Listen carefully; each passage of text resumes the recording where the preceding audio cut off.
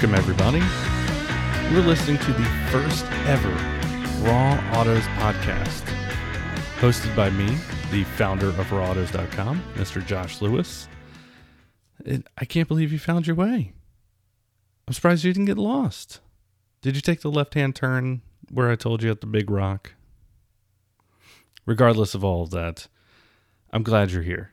This is something I've been needing to do for a very long time. And it's something I've been talking about doing for a really long time as well. In fact, one of the guests that I'll be having on the show some point soon, in fact, when you're hearing this, I will have most likely already recorded that podcast with this person. But they told me years ago I needed to have my own podcast for Raw Autos. And so here we are. What took so long? Well, I don't really know. I think a lot of it has to do with being self-conscious. You know, who the hell listens? Who the hell cares what I have to say about anything? But the irony of that is that I have a website where I tell people my opinions on cars and the industry as a whole and yada, yada, yada, and blah, blah, blah. But with the current crisis going on of COVID-19, otherwise known as coronavirus, I thought, you know what? Journalists, everybody's already at home. Nobody's doing anything. Some media people are still getting some press cars. I'm currently not. But you know what? I thought, what the hell? Let me start a podcast. Let's get these people on the phone, talk to them, let them vent about what's going on with their creative lives, talk about their journey to being who they are today. One of those people, in fact, as you're listening to this, when this goes live, I'll be currently recording a podcast with Johnny Lieberman of Motor Trend Magazine. So a lot of these people that I'm going to be talking to are people I've been friendly with in the automotive industry for a number of years, whether it be behind the scenes or, I know them on social media and we chat on there. And this is a place for them to be able to say whatever they want, do whatever they want, because that's kind of how I feel about Raw Autos. Raw Autos was created and founded by me because I just wanted a place where I could talk about cars and say whatever the hell I wanted and not have to care about what people, said I should or shouldn't do. I had to create my own deadlines. Nobody else did, And it's amazing. It's amazing to have my own radio show as well. It's not a radio show. It's a podcast. Who am I kidding here? But the thing is, I have been the co-host and the color commentator on podcasts in the past. I have produced Automotive Talk Radio for Bob Long, who used to be the host of Motor Trend Radio many years ago. And that was basically when I first got into the automotive industry as a journalist and car reviewer. And so I don't know why it took me so long. In fact, Bob Long told me that I had a good voice for radio and that I needed to be doing it. I don't know what the hell took me so long. But with everything going on, like I said before, with the coronavirus, I went ahead and bit the bullet, and I spent $430 on a Zoom Live Track L8. Why would I spend $430 when I have 4 or 5 mixing boards, soundboards within reach in my office? Well, because this mixing board allows me to plug in my cell phone. I can plug it in and record whatever conversation I'm having, whether it be calling someone on their cell phone or talking to them on Skype, Facebook Messenger, what have you. And so that's what this will be. For the first, foreseeable future, for the first, couple of weeks, couple of months, maybe, I don't know. My whole plan is different right now than what it originally was. When I was working on creating this podcast last summer, actually, and when I was putting things together, I had put together a series of people that I knew personally, or that I've, or I'm acquainted with. And I was going to actually sit them down, bring a table to wherever they are, sit them down, interview them on the podcast, actually record it right there together, video it. But, I was trying to get a lot of things done, and that took kind of like it was basically sitting in the back seat while I was getting, stuff done elsewhere. And now I thought, you know what? Let's just go ahead and run with this. Who cares?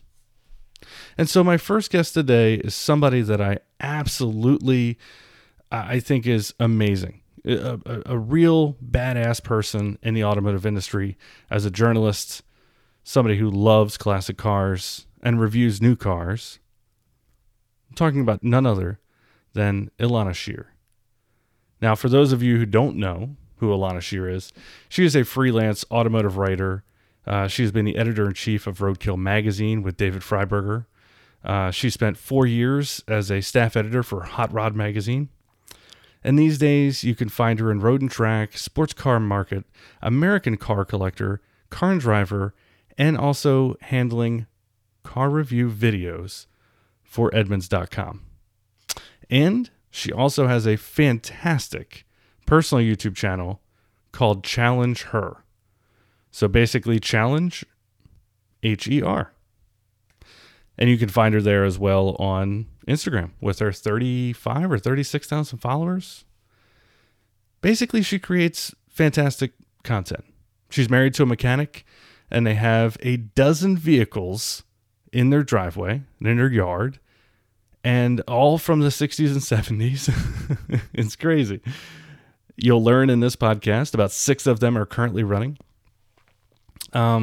She's big into dogs, and she loves native gardens. So without further ado, I would like to welcome Miss Elana Sherr. So how are you doing? How are you holding up? Everything going on? I mean, you are primarily a freelancer, right? That is correct. Yeah. So I am one of those people where, as everybody else, all the extroverts and people who are used to offices are trying to figure out how to live their lives. I'm like, did something happen? Is something different? Right. Yeah. Well, yeah. It is weird when you think about it, because obviously, if you are a car journalist or if you're writing about cars, you're at home most of the time anyway. And I mean, granted, we all get bored being at home, but I also feel like your home is kind of a playground. You have how many classic cars that you drive on a pretty daily basis? So we have, I think it's a dozen right now. I haven't done the count recently, and sometimes they kind of change. But yeah, there's 12. I would say about half of them are actually easily drivable. So so that part has been fine. There are plenty of projects to do along with just actual work. There's a lot to do around our house. I'm lucky because I'm with somebody, so there's 2 of us, and it isn't a super lonely quarantine experience. Right. Yeah. And now you have, because I follow you on social media, so Challenge Her on Instagram and YouTube, right? Yeah, and Twitter too. And Twitter. But I don't really do much posting on Twitter. I hardly tweet myself. It's usually just me liking everybody else's tweets. That's about it, And so every time I see something on Instagram, so you review new cars, obviously, for Edmunds, right? Right. Yeah. And then you spent multiple years with as the editor-in-chief of Roadkill magazine, and you were on spent time with Hot Rod magazine, right? Yeah, I was a staff editor at Hot Rod magazine. That was my first media job, at least on the journalism side, and I moved from there to Roadkill magazine, which was only 2 years. I mean, it wasn't a long running magazine, but it was a lot of fun when we did it. No, right, but it was a cool magazine. It was a cool principle, cool idea, and I feel like if anybody, in my opinion, if you grew up around any type of old cars and you've been around new cars, obviously, there's a great culture in between that. There's a great culture of taking old things and making them ridiculous taking new things and, well, I feel like new cars now are just ridiculous as a whole. Too much power, too much torque for no reason, not enough manuals, in No my opinion. such thing. No such thing. Um, I get in trouble for yeah. saying that all the time, by the way, when I say, why do I need 700 horsepower? And people are like, you're such an asshole. I'm like, what? I mean, I don't think you're an asshole, It's everybody's personal preference. I haven't driven something yet where I was like, I would like this better with less horsepower. But I think it is possible. And certainly you have to drive things differently. The ways of having fun with a lot of horsepower are different than the ways that you have fun with a small amount. Just like a turbo car is a different kind of fun than a naturally aspirated car. And you could make a very high horsepower car behave like a low horsepower car if you change the gearing or you put different tires on it or whatever. I mean, if any of Right. us got in like a NASCAR and stomped it from the get-go, we wouldn't be like, whoa, this is really powerful. Right. Well, and I say that, I am kind of a hypocrite because my daily driver is, I have a 2017 GT350. So 526 horsepower. And I kind of laugh because people in the GT350 community have been supercharging that car from day one. And I'm going, why? Why did you, like, I felt like the car was plenty damn near perfect as is. But there are people that just want more horsepower, more power, more torque. And, they have 750 horsepower in a GT350. And of course, now comes along the GT500. And I'm like, well, what the hell's the point of having the GT350 with 1,000 horsepower at this point? But that's also like, it's also me, I guess, being tired of the more attitude with everything. Have you ever driven a GTR? I have, yeah. Amazing car in terms of power and torque. And what the hell do you need beyond that? Why would you need any more speed than that? I mean, I think it's personality though, right? I mean, Good point.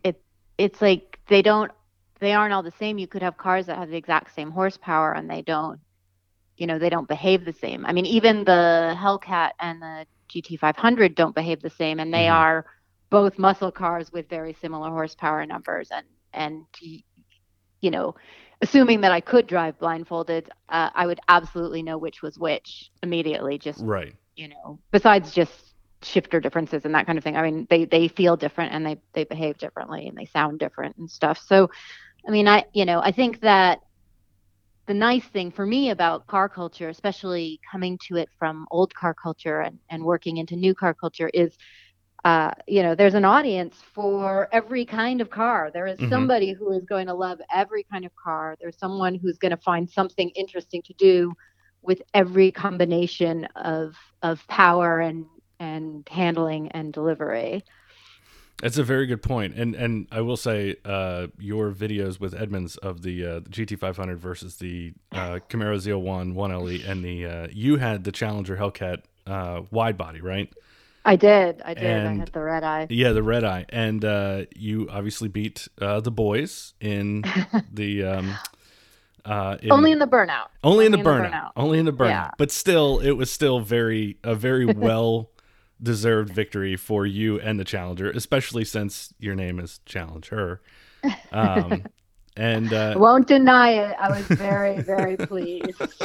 And you also have a Challenger, don't you? You have was it 70? I do. Yeah, exactly. Look at you doing your research. I have a 1970 Challenger. I've never put it on a dyno, so I can't give you a horsepower number on it. It has a 505 cubic inch stroke 440 naturally aspirated automatic transmission. So, it'll do a good burnout. A badass piece of machinery, basically, is what it is. Yeah, sitting there right now with a dead battery because that's how it always is. I feel like that's the story of every old car. Every time, my dad always tells me it might. So I'm off on tangents here. I apologize, but my dad. Hey, it's your ship, man. You steer it where you want to go. Well, thank you. My dad, when I was 10, is when my dad first became successful in business, right? And so he bought his dream car. And his dream car was a 1967 427 Corvette, All right. So he bought this fully restored Corvette. This is 1996. Fully restored Corvette, 427 400 coupe, Elkhart blue, light blue interior, 4-speed manual, side pipes, AM/FM radio, heating and air. So factory everything, right? Car was amazing, and that's when I fell in love with like classic cars at that moment when I was 10.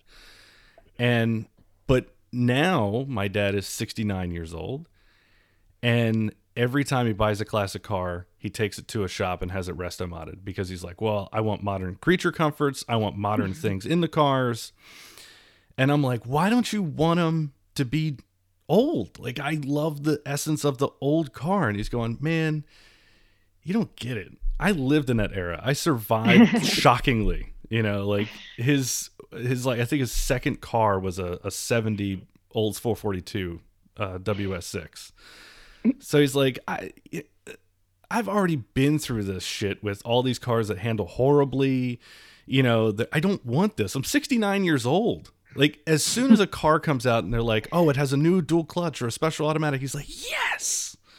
And I scream bloody murder against it, and he's like, this is fantastic. And I'm like, screw you, Dad.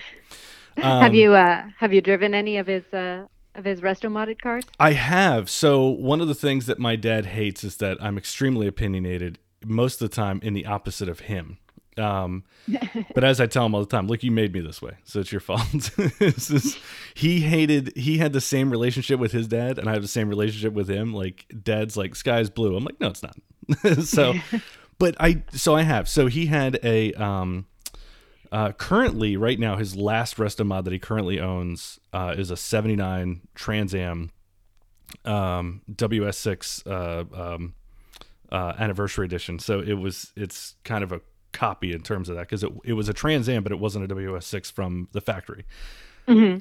But he has an LS. Wait, what does he have in it? An LS1 or LS2? I'm trying to remember. Basically, he found a newer Trans Am motor from early 2000s and dumped that into it. And he's got new suspension and all the goodies. It has 335s on the rear, and it has, I think, dynoed at 465 rear wheel horsepower, Mm-hmm. and 4-speed automatic, just the 4L60. And it's a monster.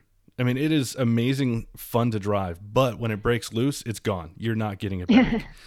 I made the mistake. I was driving it from my parents' house to my brother's house, and then I was going to go back to my house with it. And it was like it had lightly rained earlier, so it was like a little mist on the ground. Didn't think anything of it. I'm just driving it normally, and there is a clear disconnect between the throttle and the engine. So there's just a little bit of hesitation. So I gave it about a quarter of gas to come off the stop sign to turn left onto the street, and I lost the ass end. And I was like, what the hell? Did a full spin in the middle of the road. And I was like, what the hell was that? I didn't even feel it. It did, like, I'm like, what the shit just happened? So I'm driving it, and, once it warms up, it's all fine and better. But I'm like, that's ridiculous as hell. So, of course, I take it back to the shop like 2 days later. I'm like, guys, what the hell? This thing drives like shit when you actually try and, stay on it. And they were like, yeah, dude, it still has leaf springs. Like, it's still, an old car by design. We just modernized most of it. I'm like, well, all right. Okay, fine.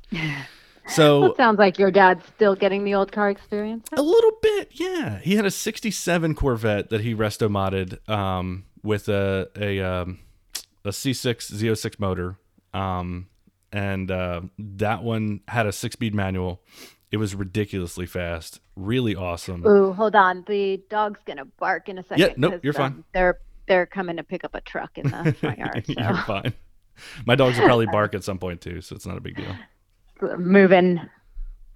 I'll try and move out of the way.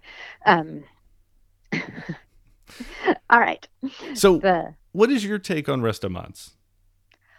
So, I mean, I sound sort of milk toasty so far, but I mean, I'm fine. I worked for Hot Rod, right? Right. So my idea about cars in general is that there's no problem with changing them, that there's nothing holy about the way that they were created from the factory, Right. that they were, you know, that they're perfect to some people and they can be better to others. And I have no problem with people deciding how it is that they want their cars to be better. When people criticize someone else's decision, my usual response is, you could have bought it, Right. could have been your car, and you could do whatever you want with it. So, I'm not going to say that I don't have favorite looks or things that I enjoy more personally, Hmm. but I totally get why somebody might want to,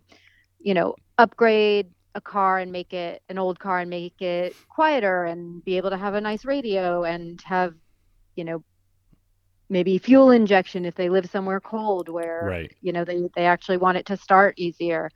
Maybe they understand fuel injection and they like that technology, and so they don't want to mess with a carburetor. I mean, it doesn't bother me.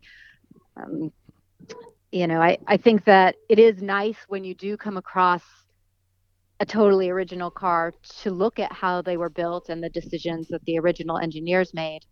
But, unless we come down to like the very last original car on the Right. planet and every other one has been done, too, then I don't know, you can always undo things. That's the other thing, it's like you can undo pretty much every decision. And most of the cars that people are working with now, old cars anyway, they're not original. They're, Right. they've already had a bunch of parts changed A on them. paint They've already job been or in an something. Yeah, they've Right. already been in an accident. They already have a different engine. So, to me, stock is not the same as original. Right, right, right. Well, and that's one thing I will give my dad. He's always, every single car he's ever rested modded, he always said, I never want to touch the original cars. If I buy original car, it's going to stay original. If I'm buying something to resto mod, I'm buying something that has been beaten up, that was a daily driver or was wrecked or was, whatever fashion. He was always like, I don't want to kill the principle of original. I'm fine with screwing around with something that, has had some work done to it already. Um, I but got no problem with your dad. but like one of my favorite cars he ever built, he had always wanted a 69 Trans Am. And so he went and bought a 69 Firebird 400 and turned it into a Trans Am clone. And I love that car so much. In fact, my dad sold it to our family doctor. Um, and he let me have it for like a week for when I got married, to use as like my wedding car because he knew I loved that car. And but that's the thing, is like there are certain cars that I feel like no matter how much you want to rest them on something, I feel like there are certain cars where you're like, this is just it, you just want to see the as close to an original copy as possible. Sometimes just sitting around, and that Trans Am was it. And that now with the 79 Trans Am, the cars were, the 78 was the Smokey and the Bandit car. My mom had a 79 Trans Am before I was born in 86. And my older brother, Jason, has never forgiven me because when my mom found out she was pregnant with me, they sold that car. And he's never forgiven me to this day. But, I've tried to make it up, but nothing. But so, going from from classic cars, you having, a dozen sitting around, which is awesome. You've been around the resto mods or cars that have been screwed around with in whatever fashion that were classic, made a little bit newer or made a little bit, faster or whatever. And now, you also drive new cars. So like you just had an Audi S8, if I recall. I did, yeah. I I wish I had it right now. I could use that massaging seat. Oh man, I'm telling you, the first time I got into a Mercedes with massaging seats, I was like, oh my God, this is amazing. I made fun of it. I made fun of it for years, even, after driving cars that had it. And then I think maybe the massaging seats have gotten better, or Yes. I've gotten older. But either way, this S8, when I was in it, because I had some pretty long drives I had to do back when we could do such things. And and it was so nice. It was just like, oh, this is great. This is such a good idea. Someone's a genius. Well, you're absolutely right. It has gotten better because the first car I remember ever feeling it in was my mom had a 2003 SL 500 with the AMG Sport Pack. And that was in 2005 or 2006. She bought that car. And it had massaging seats. And I remember I was like, oh, this is a nice concept. But it wasn't great. But it was like, oh, this is nice. But it just kind of felt like tennis balls in your back almost a little bit. Or like having a kid sitting behind you on an Right. airplane kicking the back of your seat. Right. And now, I remember when I first felt where they really got good was I had, I was in Baltimore. My whole family's from Baltimore. We were back up there. We used to go up there all the time to visit family and friends. And my grandfather, I think it was his 80th birthday. We had surprised him. So let's see. He passed away in January of last year. He was 86 last year, right? Yeah, he was 80. Well, I can't remember. Anyway, but it was basically like 7 years ago. And Mercedes, when I was up in Baltimore, they had dropped off an S550, or I'm sorry, an what was it, S350, the diesel? Was that it? You got me. Something like that. Anyway, so they dropped that off at my hotel to use while I was up there for the week. And that was the first time where I was like, oh my God.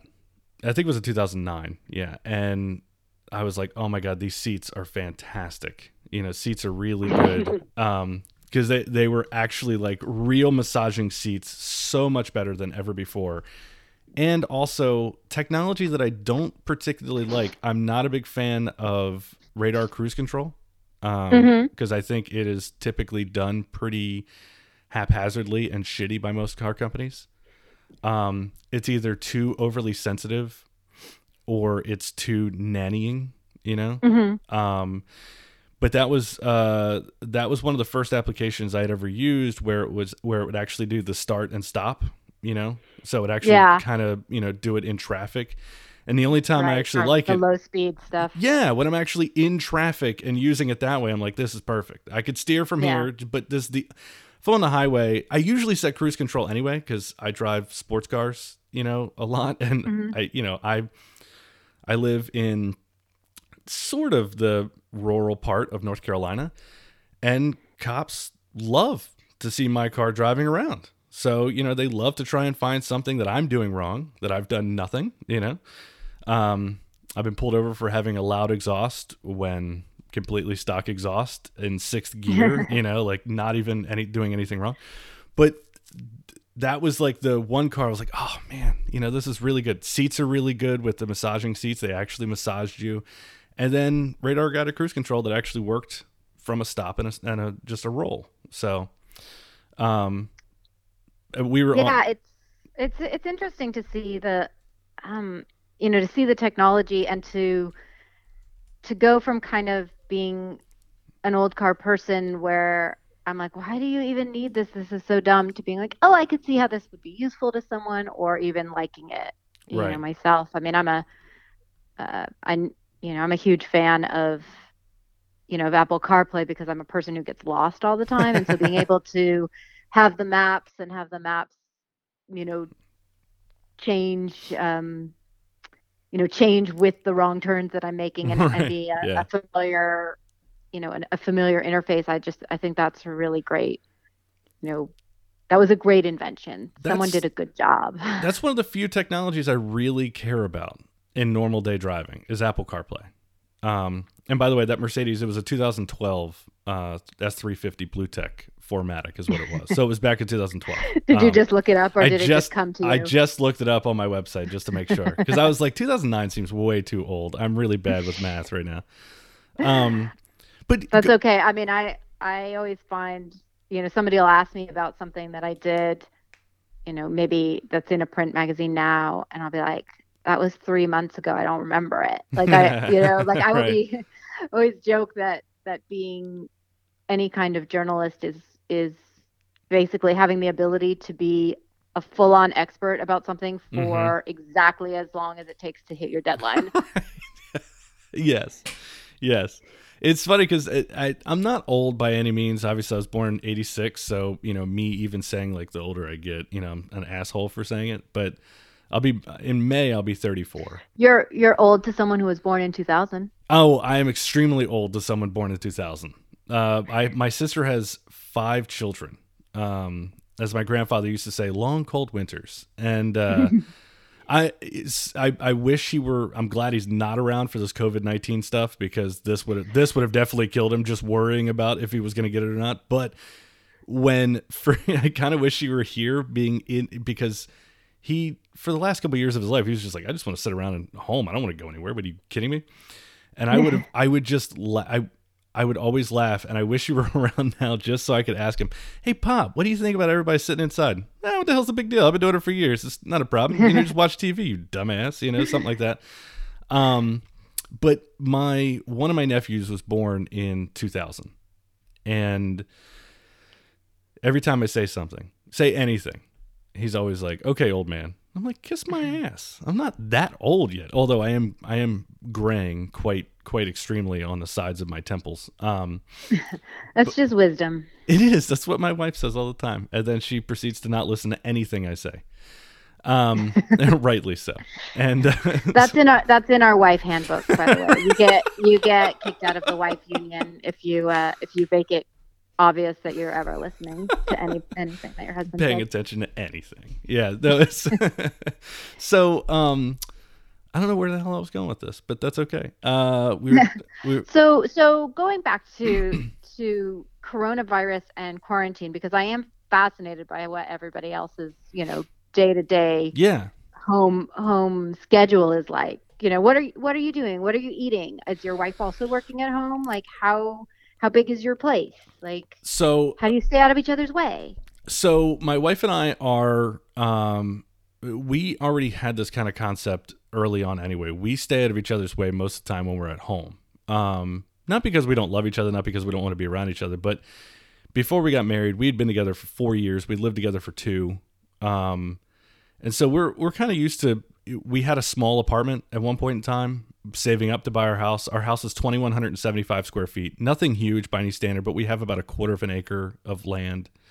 Again, nothing big. But my wife is also a semi-professional Olympic weightlifter. So she is a nationally ranked Olympic weightlifter. I think, let's say the past 2 years, she's taken second place in the state, silver medals in the state. And she is, I think, currently ranked second or third in the state in her weight class. So most of the time when she's home, she's lifting. She's doing her workouts that she needs to do in the garage. We've always had a home gym. We've always had a garage with everything that she ever needs.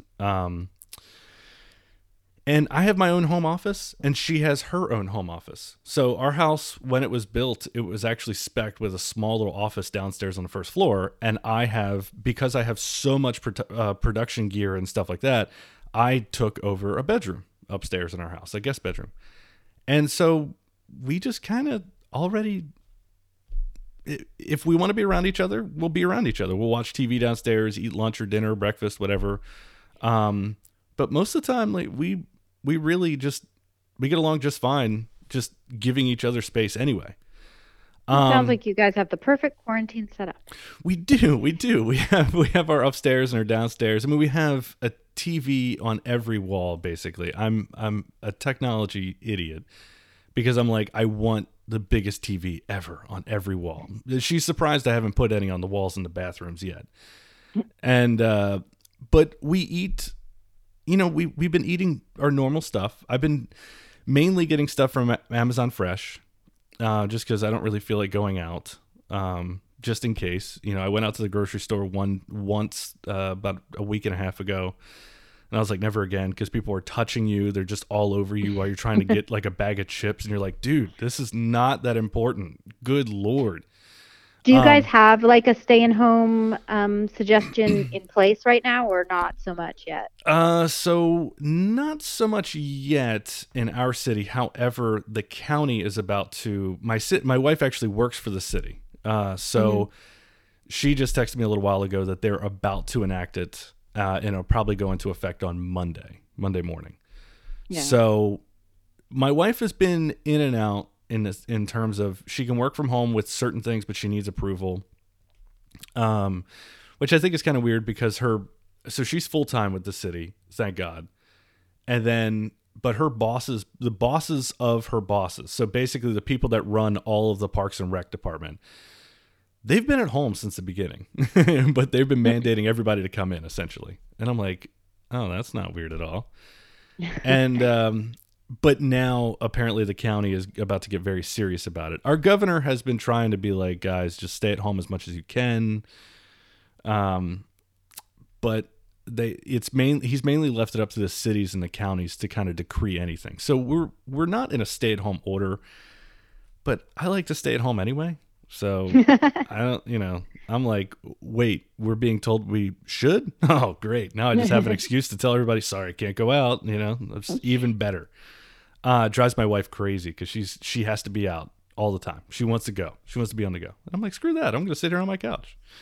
But she's also 28. So she's still like, she hasn't, I don't think she's reached the point in her life where she's like, going out sucks. People are dumb. But, so our setup is pretty easy. We've always had, it's kind of weird. Like I've always bought a lot of canned vegetables anyway. So we've already had that.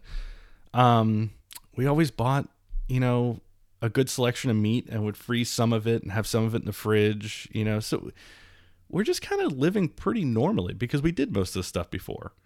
The only thing that's different is that when boxes come, I put on a pair of, I just have like nitrile gloves because my dogs eat raw food. So I have a collection of nitrile gloves. So that way I can actually, pull the food out of the fridge and just put it into their bowls instead of, using my hands. And then also if I'm doing anything with the cars at the house, I've got the gloves already. And so I just open the boxes on the front porch, chuck them in the recycling bin, Clorox everything down. When they come inside, I, Lysol down a table that if they've been sitting on anything, it's just like, I'm just kind of, I don't know. I've gotten used to it. My neighbors probably think I'm crazy, but I'm like, I don't care. What about you guys? I mean, I have been working at home. It's a little bit weird to not be on any trips and to not be going down to like meet up with the Edmonds guys or the car and driver guys or anything like that. Cause that was sort of, even though I didn't have an official office that I worked in, because I'm working with people, especially for video or for testing, I would actually get to see other humans. And, right. I mean, I like other humans. I don't mind seeing other people, and certainly I like all the people that I work with at Edmonds and Car and Driver. Like it's nice to have some company and hear other people's opinions. Like-minded people, yeah. Yeah, and I mean, I always feel like, I do a pretty good job of going through a car on my own, but I like to hear what other people think about them as well, especially if it is a new car review where I'm like, hey, I'm so short. You're a lot taller. Like, how do you feel about, this or that space in the car? Because, I think there's nothing more annoying than somebody who reviews a car for themselves and themselves only and like doesn't think about right.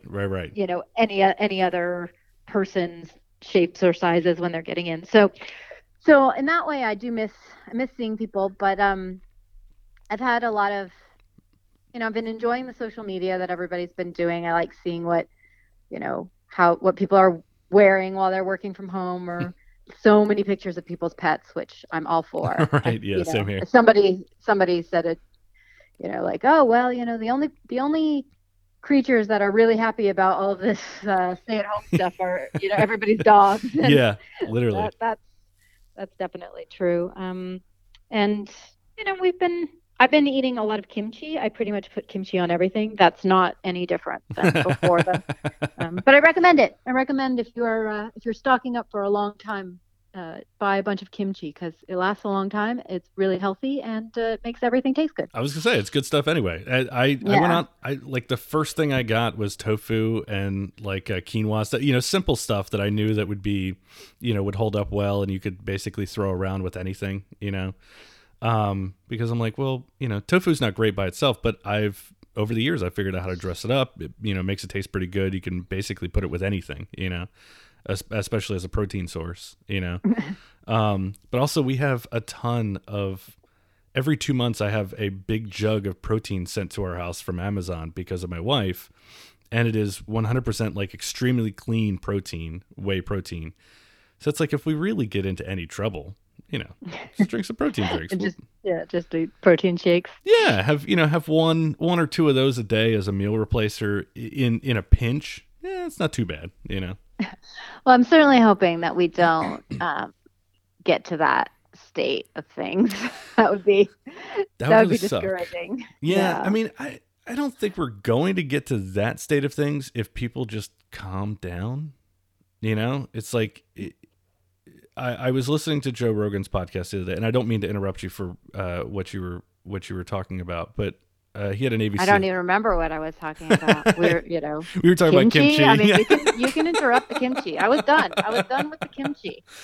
So Joe Rogan had this Navy SEAL on that he's had on a couple times before, and he was asking him his opinion, and I always like when I feel like when I listen to people from the military, because I know people from the military, I've known a lot over the years, and I feel like they've had you have like a healthy portion that are like, oh, let me tell you how to survive because I was in the military, I'm an expert. Then you have the other people who are like, look, I only know how to survive in the conditions I was trained in. That's it, And this guy is like, look, I don't know shit about any of this. I just know what I've been trained to do and trained not to do. But one of the things he said that really made a lot of sense. He said, when we have guys go through BUDS training, which is their initial stop before you actually can become a Navy SEAL. He said, we find out very quickly who was a me over we guy, and we weed those people out. And he's like, what we're seeing it now in society is that it's me over we, and it needs to be we instead of me. And I was like, and that made a lot of sense to me because I've always been very much so like, how can we do better? How can, like thinking about how I can do better for the people around me, and so I think we just have a lot of me personalities right now, just out of fear, and they're stocking up on toilet paper, which is rather ridiculous to me. What is something that you are shocked about that people are doing right now? I guess for me, I don't know if shock is quite the right word, but the incredible disconnect between people who think this is extremely serious and people who think that it's absolutely a hoax and not serious at all. Right. And I mean, I honestly kind of understand why that's happening because depending on where you get your news, yeah, right, it could be like two completely different realities. I feel like I'm in some sort of sci-fi movie where I can move from one reality to the other reality simply by clicking a button on the computer and going to a different a different news source or a different social media. So I think for me really the most shocking thing is sort of just being like I don't know where to get all the information, right. And as a media person, I generally do trust the media. I mean, I think, right. I mean, certainly I've never worked somewhere where I would be purposely trying to mislead anybody about anything, but I can see why people don't, because it is very confusing, especially when you start talking about science and you start talking about numbers and, we don't really have any way of knowing what the numbers are anywhere because there aren't enough tests. So if you don't know if someone has it, you don't know if the numbers are up or down. And, right. Certainly we don't know what the numbers are from China. So, well, and, now we're dealing with Russia, basically saying like, oh, we don't have any real cases of it. We're managing it perfectly, and it's like, well, how much of that do we really believe? And I don't know. I mean, just out of safety, everyone should probably drink some vodka just in case that's what it is. Just in case. But it's the same thing out of China. It's like, China will give us numbers and I don't, I've said for years that the biggest problem with people is their government. The biggest problem for a government is its people, whether I don't mean that like, like I'm some, Glenn Beck kind of guy. Cause what I'm basically saying is, I have nothing against Chinese people. I have not, there's zero. I'm not going to sit here and start blaming Chinese people for being Chinese or doing their life, living their lives the way that they are. But I can blame their government for things. I can blame the country for things that they're doing as a whole. That is that, it's like, well, you shouldn't really do that. But I feel bad for a lot of the Chinese people because I've known Chinese people over the years, and they don't want to be tied to something that is, considered a regime, or they don't want to necessarily even be seen as different than anybody else. They're just people going about their lives, and I guess it's one of the big things that for me that kind of annoys me every day, where I'm going, okay, we need to focus on this as a people issue, an issue that's this virus is attacking people, and we have to contain that. We have to help the people. We need to worry about governments as a secondary thing. I don't know how you feel about that. Well, there was a lot there. Yes, let's unpack. Yeah. Yeah. Yes, I certainly don't. I certainly don't think that people blaming China for a virus is in any way healthy. And I think we all would rather not be. Well, maybe not everyone.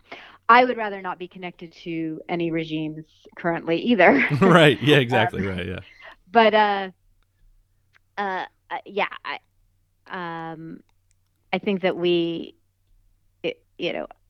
if people are getting sick, then we need to figure out how to keep people from getting sick, and it's scary. And yeah. For me, what I'm being asked to do, staying home, is not hard for me, so I don't mind doing it. Right. And I understand why there are people who are having a hard time doing it. I think there are also people who are being incredibly casual about it and going out when they don't need to, and I think those people should stop. At least give it a try. Let's figure it out. Like, right. Yeah. It might, there might be a period of time, a couple of weeks from now or a month from now, where we're like, this is crazy. It's not helping, and now we know it's not helping, and so let's get back to like trying something else. But I was surprised at how quickly everyone got bored and was like, I have to get out of here. Like, right. It's been 3 days. Right. Like, you can't stay home for 3 days. So, I think it's going to be interesting to see after this is done, what changes in the landscape for all businesses. But, obviously what we do is, a gift that we get to do. It's not crucial for making anybody else's life continue. So I'm hoping that it doesn't, there was already concerns about automotive media and those of us who make careers out of it. And right. So I'm certainly hoping that there's still an audience to talk about cars and money to pay me to talk about cars. Right. Otherwise I'm going to have to get a real job, and I don't have any other skills. Yeah, that was, I took a break from my website for about 3 years because my dad used to own a corporate travel agency. He sold that a few years ago and semi-retired. And for the last couple of years, 2 or 3 years, I worked for him, actually, because I'd been a part of the media for so many years. He was like, hey, I need somebody to come in. I need a media division. I need somebody to actually go out and talk to the media, And so, of course, I'd been brought up in the airline industry because of my dad. And so I, kind of understood it, really. And plus, I was, a media person in terms of the automotive world, so I knew how to talk to people, wasn't afraid of anybody. And so that's what I did. I went in and created an internal and external communications division within the company. And we started creating content and everything. We, got him in some newspapers and blah, blah, and he sold the business. But I'll tell you right now, I never want to go back to that because, it was a steady paycheck and it was nice to have a steady paycheck. But having to go in and having to be a level of decorum, no, I hated that. Even though it was my dad's company, I still went in, dressed professionally. Although everybody didn't really think I was very professional because I wore jeans most of the time. Um, but I always told people, look, if you're creative, you can wear whatever you'd like. So that was the excuse I always gave. But that was, I don't ever want to do that because it's like I'm good at it if I need to be. But do I want to be? No, I don't want to be good at. I don't care about necessarily being good at that. I'd rather be good at, telling people about cars or telling people about technology or telling people about cameras or whatever. That's what I'd much prefer because it's much more entertaining for me and for other people. But it's I am not good at anything else. I mean, I'm questionably good at what I am doing, but I'm gonna keep doing it anyway. So, are you working on anything car wise currently? I am actually. So I just did some, just had some reviews, and it's killing me because I had more review cars in the pipeline, and everything is kind of like slowed down quite a bit. So I don't really have any press cars right now for obvious purposes, obvious reasons. And but I still have to make my videos of the Ford Ranger that I just had, and then I just had the Toyota Yaris. Mm. The little Mazda 2 turned Toyota. Have you driven that car? I have not driven the new Yaris. I have driven the old one, The the old egg one, one. yeah, that one was terrible. It was awful. I got in trouble with Toyota many years ago because in 2011 I reviewed a Mazda 2 at the time with a manual gearbox, and I loved it. And I was like, this is great. This is a really cool little car. Sure, it gets a little bit worse gas mileage and it's a little bit smaller inside than the Toyota Yaris. But I said that in my review that the Yaris is so boring that every owner is one bad day away from a tall ledge. And so, Brutal. yeah, horrible, horrible, right? And what's even more ironic is that my best friend Rob, his wife at the time, had a Yaris. And I was like, it's a great mode of transportation. Simple, it's easy. I don't ever want to drive that. Because I was like, this is a Mazda 2, and I got in it, I drove it. I was like, this is exactly how a small car should be. It was basically like a little tiny mini Miata, little Miata hatchback with only 106 horsepower. But it does everything that I think a little tiny car should do, and it does it extremely well. It handles well. It kind of gets out of its own way. I think it had 185s on all four tires, so very small tires. But I liked it. I enjoyed it. Well, good for the Yaris. I'm glad for it. What have you driven lately that you absolutely despised? It's funny that you asked that because we're working on something right now where I had to come up with three cars that I hated, and like I don't hate anything. Right, right, right. I'm the You same know, way. there are cars that I don't. There are technologies that I'm really hating right now. In particular, sort of like lane keep assist. Oh god, it's Uh, awful. and I don't mind them if it's easy to figure out how to turn them off. But I've been in a couple of things recently where I'm like, how do I turn Right, this off? It's right. still on. It's still doing it. Yep. Why is it doing it? Um, And you basically have to and stop the car because there are some cars where you actually can't change it on or off if you're driving. yeah, I yeah, hate the that. ones that bury it deep in the menu, and then it Oh, won't let you go into those menu settings to change it unless you're not currently moving. So, such a pain. um, so I would say that technology bothers me more than any of the cars that I've driven. I've driven a bunch of Audis recently, and I liked all of them except for what's the small SUV? Three, Q3. Q3, yeah. I wasn't a huge fan. I felt like the seats were uncomfortable, and I thought that it handled poorly, which was weird because I've liked everything else, including the bigger SUVs, which I thought handled Hmm. nicely. So I don't know. It wasn't. I wouldn't say I hated it. I just was perfectly happy to be done with it when that time came. Um, I just I like I like all the cars, even the SUVs, even the minivans. They're all just a way of getting out and moving through the world that I think is so enjoyable. So Yeah, I don't hate anything. I know it's so lame. I should really No, hate more. no, because people ask me. It's funny you say that because people ask me the exact same question all the time, and it's people that my parents' friends or people that I've only just met, or I'm on a double date with somebody that my wife knows, and she's like, "Oh, you'd like this person's husband." I'm like, probably not. But we go out and They might be listening. and if they are, they know who they are. But the thing is, people always ask me, what cars do you hate? Sorry. No, you're fine. You're fine. My dog was just barking too, so it's okay. But I don't have any cars that I actually really hate. I just have things that I hate about them. It's like Yeah. I had the Ford Ranger. I had it was $45,000 Ford Ranger. Number one, why the hell anyone would pay 45 grand for a truck that size is beyond me. Trucks are stupidly expensive for no reason whatsoever, in my opinion. And I didn't hate the truck, and my review was mostly positive about it, I would say. But the thing is that there were things that I just didn't like about it. I didn't like that it was small in the back seat. Not great. Yeah. It's not a great truck. It's not the worst truck, but it's not the greatest. Well, as I said in my review, it's not a truck for truck people. It's a truck for people who just want a car that happens to be a truck. That's all that it is, in my opinion. If, like me, I don't want a pickup truck. I don't care about a pickup truck, but I would take a Honda Ridgeline. I like the Ridgeline a lot. And I would think about taking a Ford Ranger if it were a lot cheaper.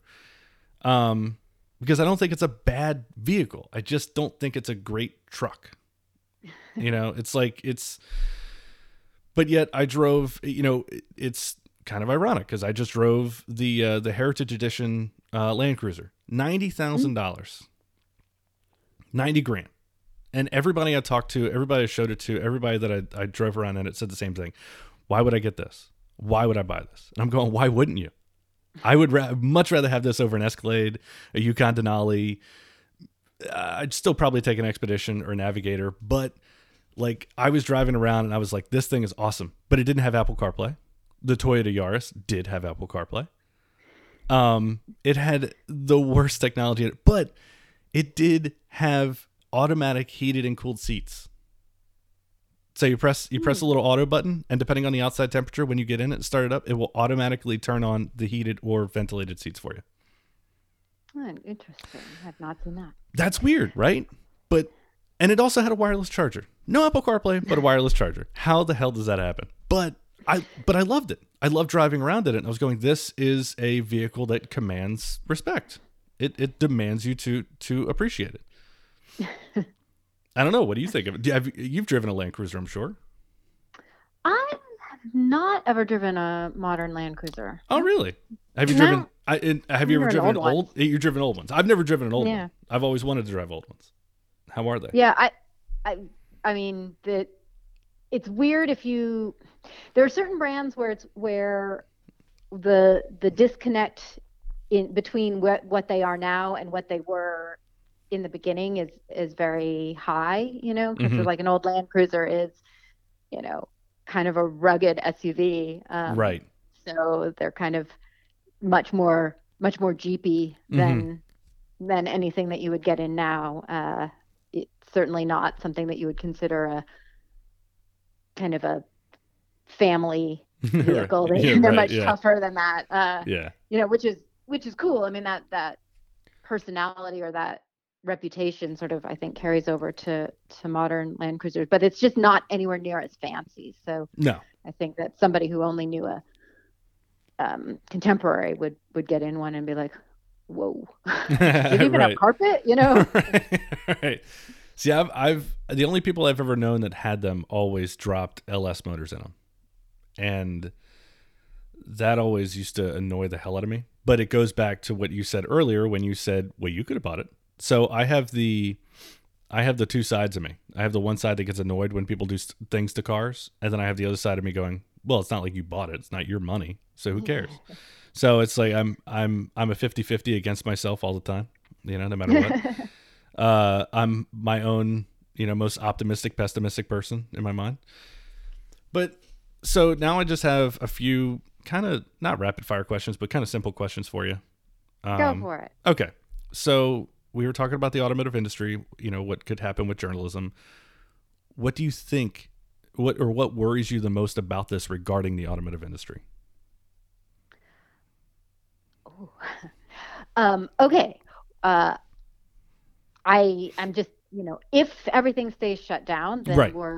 then nobody's getting paid. And if nobody's getting paid, then no one will have any money. And if no one has any money, they can't buy new cars. So that is going to be bad for people who sell new cars, people who make new cars, Yeah. and people who write about new cars. Yeah.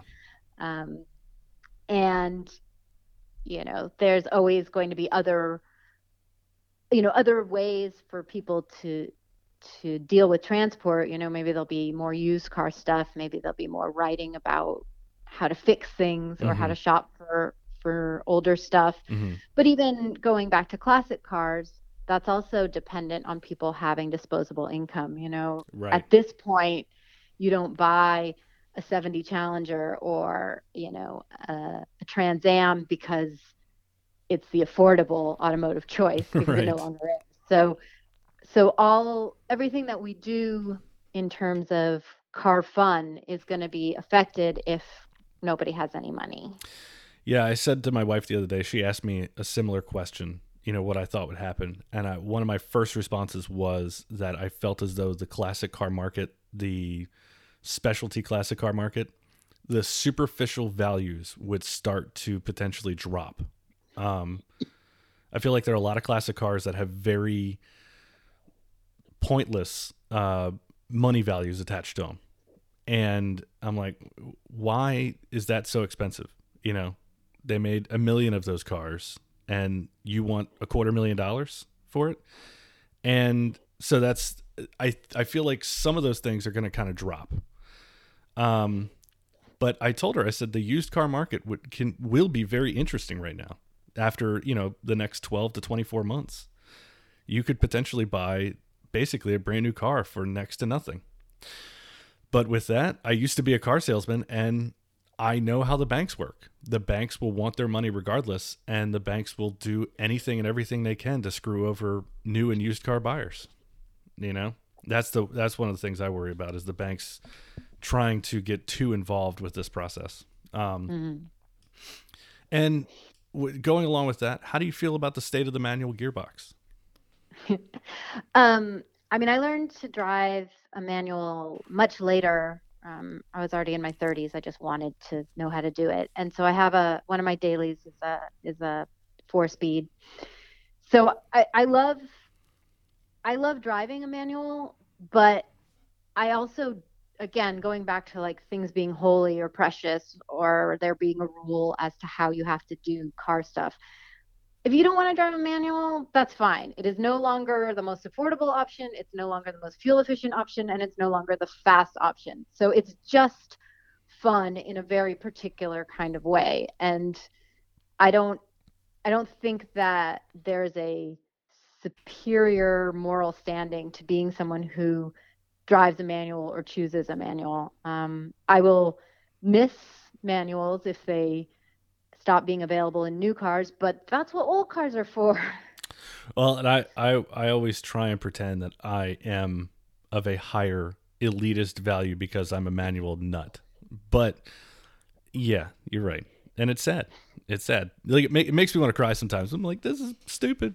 I texted Well, I texted Ezra Dyer years ago, before the new BMW M4 came out, and I said there was a report saying that that they might drop the manual for the M4, and I sent him a text and I said, "Man, if they drop the manual for the M4, I'm out. I'm probably getting out of the journalism game. I'm done. This is stupid." And he just texts back and goes, "If that's your reasoning for getting out, that's the dumbest answer I've ever heard in my entire life." I was like, "Yeah, that's a good point." I was like, "Just let me cry about it, damn it. Just let me cry." yeah. Well, I mean, I think that it's easy in any hobby to focus in on details and Hmm. decide that those details represent something bigger than they actually do. And like I said, I drive a manual. I really like driving manual. It's great. But eventually it's not going to be in new cars, Right. and that's fine. Like, seriously, it's fine to me. I don't care. There's plenty of old cars with fantastic manuals in them. There will be plenty of aftermarket manuals. You can move cars over and make them manual, but it doesn't, you know, I'm not going to cry about manual cars going out of new cars any more than I'm going to cry about gas engines going out of new cars. Technology moves on. That's a really good point, by the way, with the cars being transferred to being manuals. We're seeing that with the Toyota Supra. We've seen that with the Ferrari F430, the Scuderia and stuff like that. We've seen different cars, the Ferrari 360 Challenge Stradale. You know, we've seen cars like that people are like, "No, I want a manual in this." And they change it out. So that's a very interesting point you make about cars after the fact being turned to manual. Now, what's that? Speaking of all this stuff, what's the one car that got away from you? It could be a press car you almost got to review, or a car in general you almost got to review, or a car you almost got to buy. Well, most recently, just because it's on the theme of talking about coronavirus, I was going to go to the Mille Mille this year, which I've Oh, never been to before, and I was going to co-drive an Alpha with a team that was going, oh man, and I was pretty excited about that. But whatever. There'll be other times and other cars, and it'll be okay. But it was a very cool car. Um, that's a big bummer. and as far as cars that I want to buy, last summer, I guess maybe last fall, I I was responding to an ad for a Jensen Interceptor. I think it's a '73 Jensen Interceptor. Oh, nice. And it was a lot cheaper than they normally are, and I was very excited about it because I've always wanted one. I think they're very cool. It's a Chrysler 440 engine in Mm-hmm. a English car, Yep. so sort of one of those sports cars with American power, which I think are very cool. Yeah. And yeah, he just wouldn't sell it. He wouldn't sell it to me. Ah, It was for sale, and I was like, we offered what he was asking, but I think he must have realized that his asking price was too low, and he didn't respond to us after the first contact, and I don't know, he must have sold it to someone else for more money. So that was when I ended up buying the Trans Am. So yeah. You have that was an fun. 81, Yeah, 81. 81, Yeah, 81, 81 81. turbo. Um, Last of the Pontiac power. Um, how's that running, by the way? it's actually running really good. We're getting ready to do a video about it. The engine's all back together, and the turbo lights in the hood work, and the engine lights are off. Now I've discovered that the transmission is pretty fried, but Mm. you know that's all right. When it'll give me something to do. I loved watching the video you made on Instagram of you and your husband kind of going through it as you pulled it into the driveway and kind of going over it, and I thought that was very entertaining. Your videos on that stuff are always entertaining. By the way, Aw, I really do always enjoy, especially on social media. I enjoy the hell out of them. thanks. I enjoy compliments, so we're a good team. Anytime you need a compliment, just let me know. Just send me a text, and I'll be happy to compliment you. Say something nice to me. I need Um, something nice. Damn it. And so you obviously you're a woman in what's perceived to be a male dominated world of cars and car reviews. What is your advice for men talking to women about cars? oh, that's a good question. Nobody's asked me that question. Um, I guess, I mean, obviously there's a lot of different scenarios Yeah, in right. which Yeah. this could be happening. Um, I would say that I'm going to pick one. I'm going to say what I think is a very common scenario, which is that a man who is very into cars Hmm. um, is trying to is hoping to um, either convince a woman in his life, Hmm. either a partner or even like maybe a child, that they should also be into cars. Hmm. And this advice would work swapped around as well. And I think that the mistake that people make when they really love something and they want to get someone else to love it is that they they spend too much time doing it. If you're Right. introducing someone to something, you need to do it in shorter periods of time. So if you want to bring someone to a car show, I think that most people would enjoy a car show. It's just that they might enjoy a car show for 20 to 40 minutes, Right. and Right.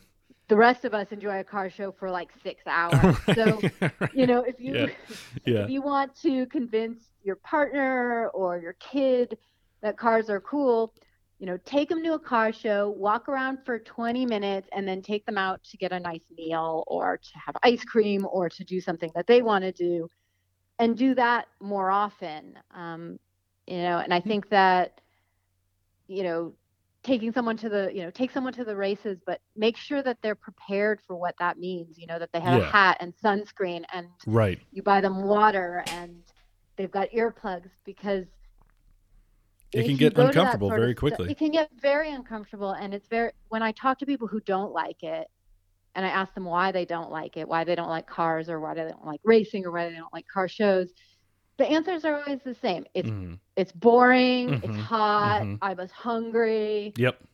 Yep. I got sunburned. And if you can address people's needs, comfort needs beforehand, then they'll just have a really nice time with you. And I think that that's a way that you can share what you love with somebody while also making them feel like they're still more important than that. And I think that that's the key to convincing anybody about anything, whether it's Quentin Tarantino movies, uh, or working on cars or gardening or anything. It's saying, like, I love this, but I love you more. Right. Right. And I think a lot of people do it the other way around, Yeah. and that's what really turns people off. I think that's really good advice. Number one, I'm a big Quentin Tarantino movie fan, so I love Quentin Tarantino movies. But also, I feel like, you know what, you're absolutely right, because a lot can be learned on how manufacturers treat us as journalists or writers or reviewers.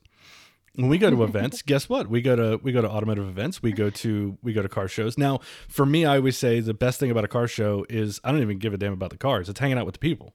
I enjoy the company of the people. The pictures are all online. The pictures are all on their websites.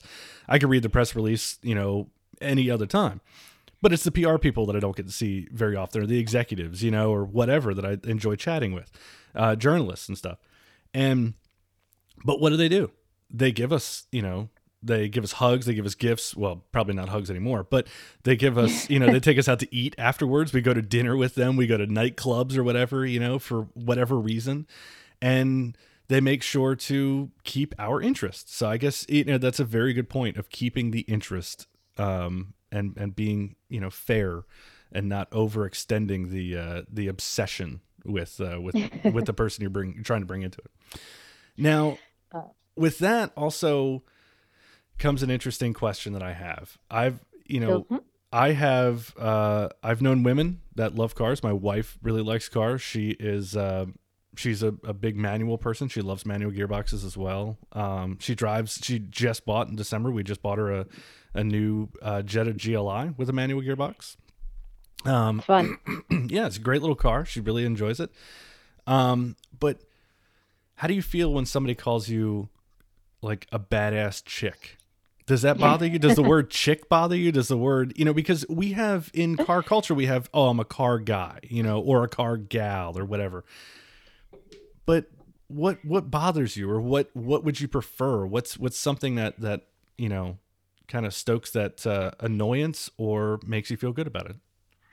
I mean, almost nothing bothers me really, in terms of, if you're just talking about phrases. Mm-hmm.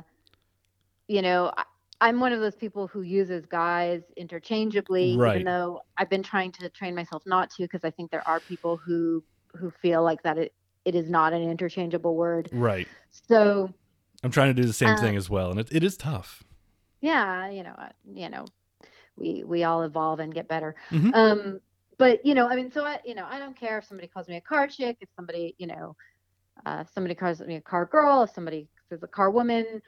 Uh, I think that a lot of women don't like being referred to as a female. Right. Right. It Right. seems like that, like, female is, to me, it's an adjective. It's not It's not like the noun that you use, Mm-hmm. but again, I don't like, for me, it's context to try, if somebody has good intentions, that's pretty obvious.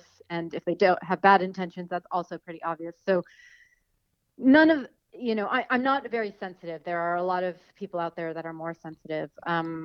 What does bother me, at least in automotive journalism, is when somebody is writing and they are writing to an obviously presumed male audience. Right. Like I hate reading articles where it's like, your wife is going to think this about it, and I'm like, I don't have a wife, Right. Yeah. um so that bothers me a lot more than anything sort of directed at me, phrase wise. Now you're making me question if I've ever written that way. I'm like, holy hell, I've never thought about that. I mean, It's hard not to. It's hard not to. If you start looking at your own writing, I mean, I don't do it because it would be crazy to assume that everybody who was reading Hot Rod magazine was a woman, but right, right, you know, for most male writers, it is the normal way, and it is right. also a kind of like long tradition of writing that way. Yeah, If you look at all of the classic guys who wrote about cars, the Brock Yateses and the David right. Lees and all of those, there was this assumption, PJ PJ O'Rourke, O'Rourke. whatever, Yeah, that they there was this assumption that they were writing to other men. There was a joke. There are lots of jokes in it about women. And since a lot of us who came up in writing came up from reading those people, you kind of absorb it. And I would definitely recommend thinking about it when you're doing your writing. that's a very good um, point. Again, now I'm going to second guess everything I write in a good no, way. don't do that. Don't, No, yeah, in a I good mean, way, in a positive way of like, am I being unknowingly, detrimental to someone else in that regard? It's the same thing of like using guys interchangeably. yeah. I saw two women walking this morning. We were talking I was on my front porch opening boxes, and this one woman was walking by with her dog. Another woman had her kid. I assumed that they were together. I could only assume that they were a couple. I don't know. But I said, "Oh, how you guys doing today?" And they were like, "Oh, we're doing fine." And after that, I was like, "Damn it, I didn't mean to do that. I meant to say, how are you doing today instead?" But that brings me to I don't know. Yeah, we could all go crazy with it. It doesn't sound like you've offended anybody. And like I said, I use guys that way too. And so it's more, it's more about just being aware of it, thinking about it a little bit differently, I think. one of my most proud moments in my entire career, if I can call it that, is I have a column for my website called Uncooked Truth, because my website's called Raw Autos. So it's called Mhm. Uncooked Truth. And it obviously pissed somebody off so badly, so much, that they stole $10,000 of somebody's money and crashed my website because of this one article. Really? Yes. How? What? Well, Tell what me they this story. so this is a very interesting story. So I wrote this article on September 4th of 2013, right? And I'm sitting at my sister's house, and I open up my phone. And I like to check my website because I own the website, I own the server, I own everything. I like to, every few days or week or whatever, I just like to randomly check on my website, make sure it's working properly, right?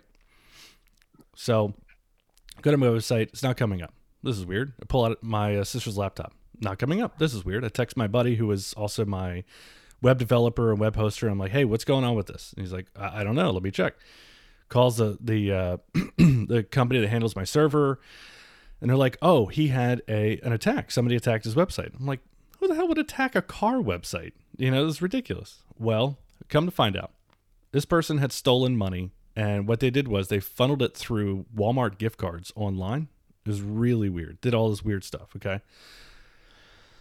They were sending what was it, 100,000 visit requests every minute to this specific article that I wrote, and it crashed my website because in every minute I was getting 100,000 requests to this one exact article, and the article is called "A Woman's Role in the Death of the Manual Transmission," and They obviously saw I purposely did this.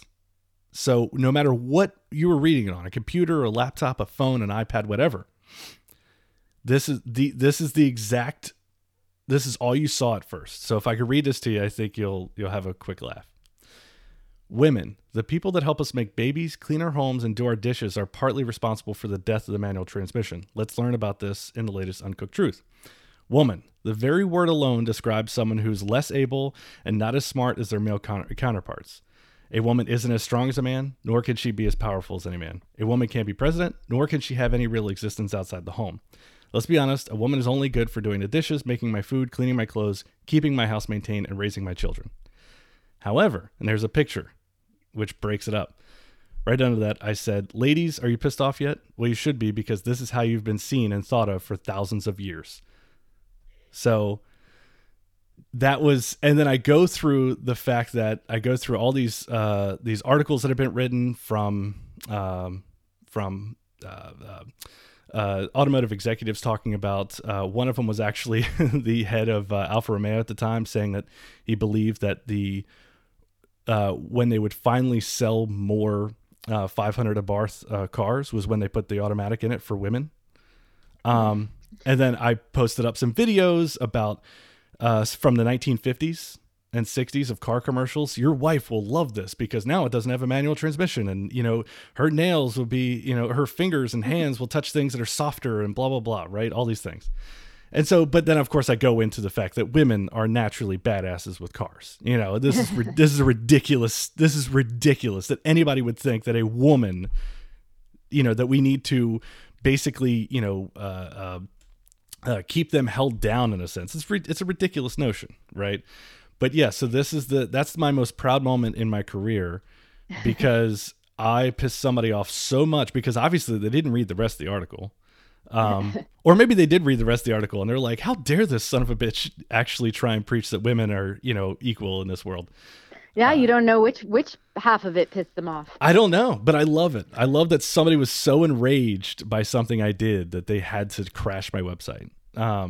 So this has been, I've obviously always thought that women could have any role in the automotive industry or automotive world. Is ridiculous to think that they should be any less than anybody else, but this comes probably my last two questions for you.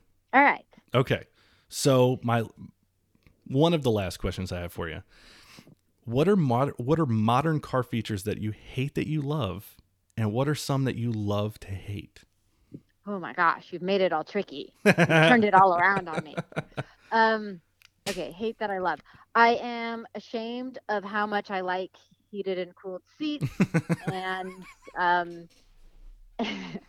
and I, as mentioned, a little shocked at my own desire to have everything have massaging seats now. So I guess, it's weird to me to come from somebody who, like very literally drove a car that had a racing seat in it, to now be like, no, I need a better massager. The one in the S4 isn't as good as the one in the S8. There are more choices in the S8. I like it a little better, more patterns. That's hilarious. So that's yeah, I'm ashamed of myself. I don't even know myself anymore. And then one that I love to hate is, as we talked about a little bit earlier, I really hate the lane assist stuff. Oh my God, yeah. And I also really hate that there are so many warnings now when you turn a car off. Oh my God. Did you leave a baby in the back? Right. Don't forget your cell phone. Right. And that I can't remember what it was. Might have just been Hyundai or something, but it was, it had a whole bunch of warnings, and, went inside, came out the next day and realized I had left the key in it, because it beeped at me about so many other things, but it didn't even occur to me to pay attention. That's so funny. I don't need quite so much chicken littlings from the cars that I'm driving. That's great. And so I guess my final question would be, if you could have your own car show on any network, anywhere in the world, done however you want it to be, who would be your co-hosts? Ooh. Oh gosh, this is fun. Okay, all right. Give me a second. Give me a second. It could be as many as you want. It could be every episode could be different car hosts. You could do whatever the hell you want. It's your car show. It's my car It's show. yours. It's top Elana Sherr. That's all it is. It's top Sherr. Okay. Uh, well, I don't know if she would want to be a host, but I would really like to have the comedian and animator Lisa Hannawalt work on something that I worked on. That would be cool. She's the animator. She was the, I think, lead animator for BoJack Horseman, and she was the showrunner for Tuca and Birdie, and she writes really hilarious comic books, and I think she's amazing. And also, I think she hates cars, but we but should make it more entertaining because she's so funny, and so I would like to work with her on something. And who else? I mean, I've been friends with Ezra Dyer, who you mentioned earlier on this. I love Ezra. For a long time, and I think Ezra is super funny. Yes. And I like his approach to cars. I think we get along really well that way. I think that would be cool. I loved working with David Freiberger when I worked with him at Hot Rod and Roadkill. So I would not be sorry to work with Freiberger again. He seems so easygoing and relaxed. Just a chill. I mean, he's always wearing sandals. I've never seen a person be so into classic cars and so into hot rods and stuff and wear sandals. And maybe Ryan Millen, the rally driver. Yeah. I like him a lot. He's a funny guy with some good driving skills. He is very funny. And good taste in cars. So I don't know. Maybe that. I mean, I could just keep going. Now I want to like name everyone and I'll feel flattered. His wife is actually from New Bern, North Carolina. I did not know that. Yeah, I talked to him years ago, and was just chit chatting with him, and he asked where I was from, and I told him, I was in North Carolina. He said, "Oh, my wife's from New Bern." But yeah, it even funnier. Oh God, I'm blanking on his name. The guy used to be the North American CEO, president of Mazda. Oh God, O'Sullivan, Jim O'Sullivan. Yeah, I think it's yeah. His wife was from New Bern, North Carolina as well. And he used to come to North Carolina. And I told him that I used to sell cars which I did. I sold new cars for Mazda and Kia at a dealership in Wilmington, North Carolina, at the beach. And he named the dealership. He knew the dealership. And he said, I go into Mazda dealers in a hat and just like regular clothes. He said, I do it all the time. I check on how they're selling the cars. And that was when he was the CEO. And I told him a story that I actually, this is 100% true. I told a person that I would not sell them a Mazda and asked them to leave. I'm kind of a douche, but I told him, he asked me why he should buy a Mazda 6. And I said, well, do you like driving or is it just kind of like a point A to point B thing? And he said, I prefer just a point A to point B. I just need a regular car. I said, well, our sister store is a Honda Acura store. And I said, it's about 1.5 miles down on the left. I think you would be better served with a Honda Accord. I think that's what you'll prefer. And he was like, oh, okay. I was like, I promise you the Mazda 6 is not your car. You're not going to enjoy it as much as you will a Honda Accord. And he went and bought a Honda Accord. He came back about a couple hours later and showed it to me. But yeah, well, that's good. That worked out for you. Yeah, and I told that story to Jim, and he thought that was hilarious. He thought that was very funny. But yeah, so yeah, I guess this is it. I guess this is. I'll finally leave you be. We've been talking for an hour and a half almost, and oh goodness, well you better edit that down.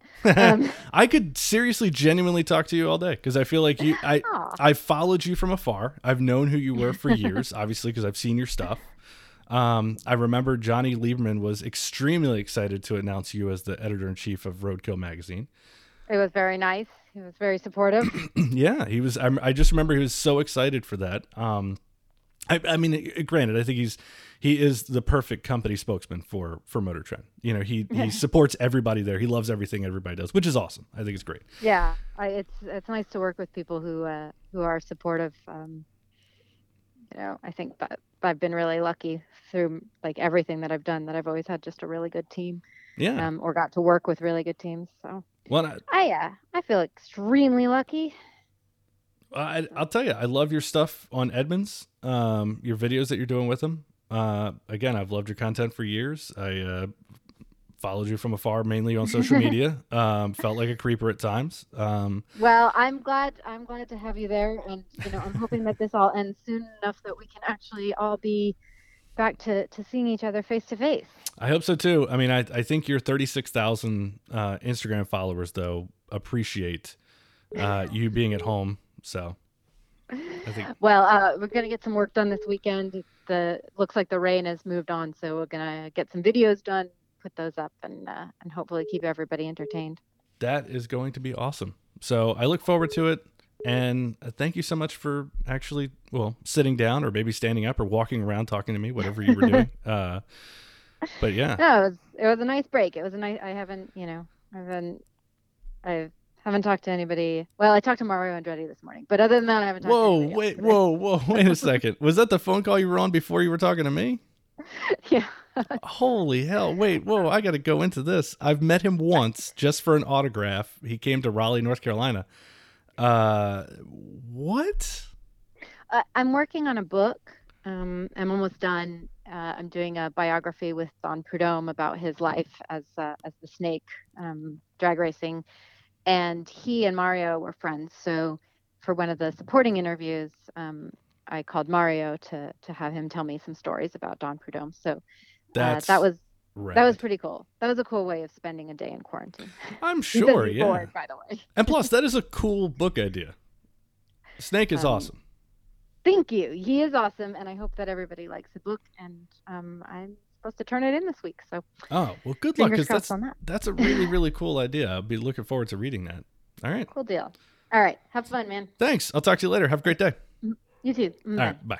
Well, I hope you enjoyed the first ever podcast for rawautos.com. Man, Elana, really damn cool, right? Cool as hell.